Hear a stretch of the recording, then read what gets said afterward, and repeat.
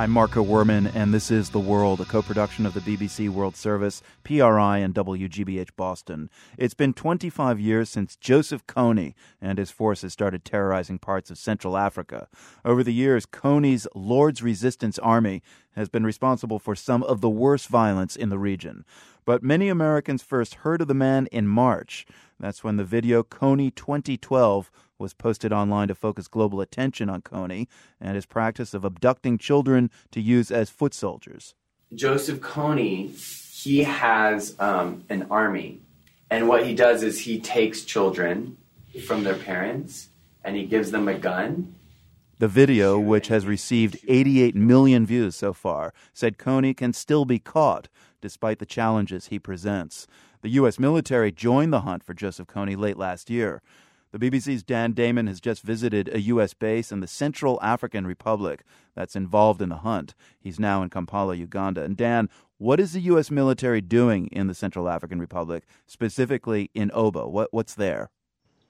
What's there is just a 20-man unit of Navy SEAL Special Forces, and what they're doing is coordinating, they say, and they're providing logistical help, medical facilities to the troops, the very many troops from Uganda, the Democratic Republic of Congo, from South Sudan, and from the Central African Republic, who are out there in the bush. What the Americans are not doing, and they make this clear, is they are not on patrol in the jungle. And indeed, perhaps jokingly, we said, if you saw Joseph Kony in your sights, would you shoot him? And they said, no, we'd get one of our partner nations to do it all. Well, here's General Carter Ham. He's overall commander of the U.S. African Command, and he's describing the challenge they face. It's a very large area, very heavily forested, looking for a very small number of people in a wide area. So it's a very difficult mission.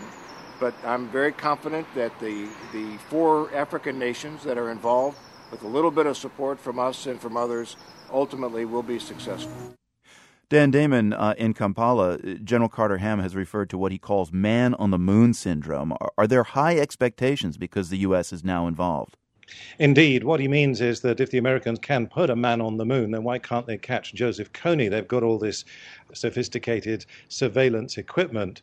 The point made to me by one of the Navy SEALs there, Captain Gregg, and ironic, isn't it, that this is as far as you can get from the sea anywhere in Africa. Here I was talking to a Navy captain. He told me that they're not there to provide that sort of facility. They are there to coordinate, to professionalize the armies, to give them the skills, but they're not going to put in a lot of American effort. And of course, the backstory to that is this is still a limited deployment because it would be difficult for America to deploy in large scale politically at the moment. It wouldn't be something the White House would want to be getting into.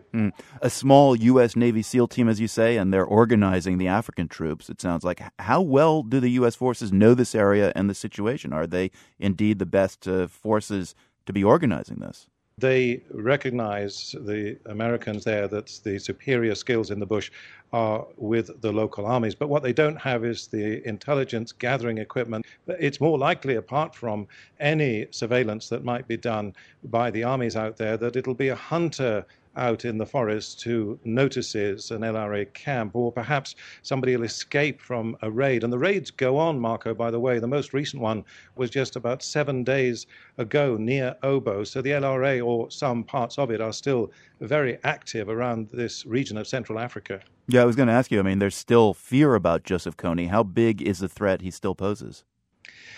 It's the fear that poses the threat. Somebody told me a moment of violence can mean years, perhaps a lifetime of fear for these communities, because these are farmers. The land is plentiful, and that's how people live. Out in Obo, when I was there, I was struck on a couple of occasions by mangoes, full ripe mangoes falling off trees. You know, it's a place where things grow, but people don't get out of town now because they're afraid of the LRA. And even in those areas of northern Uganda where the LRA was driven out many years ago, people still fear him. They think he can come back. They think he's got these magical supernatural powers. Plus, of course, they believe, and the Ugandan army confirms they have evidence, that Sudan, Khartoum, is supporting the LRA, supporting Kony and providing him with new weapons. And Dan, give us a reality check here. How much did the Kony 2012 video that was released by Invisible Children, this NGO, actually fuel the new muscular hunt for Joseph Kony? The American military, the diplomats that I've been meeting over the past few days would deny that. They say they're glad of the video because it's focused attention, and maybe some other countries will make contributions too.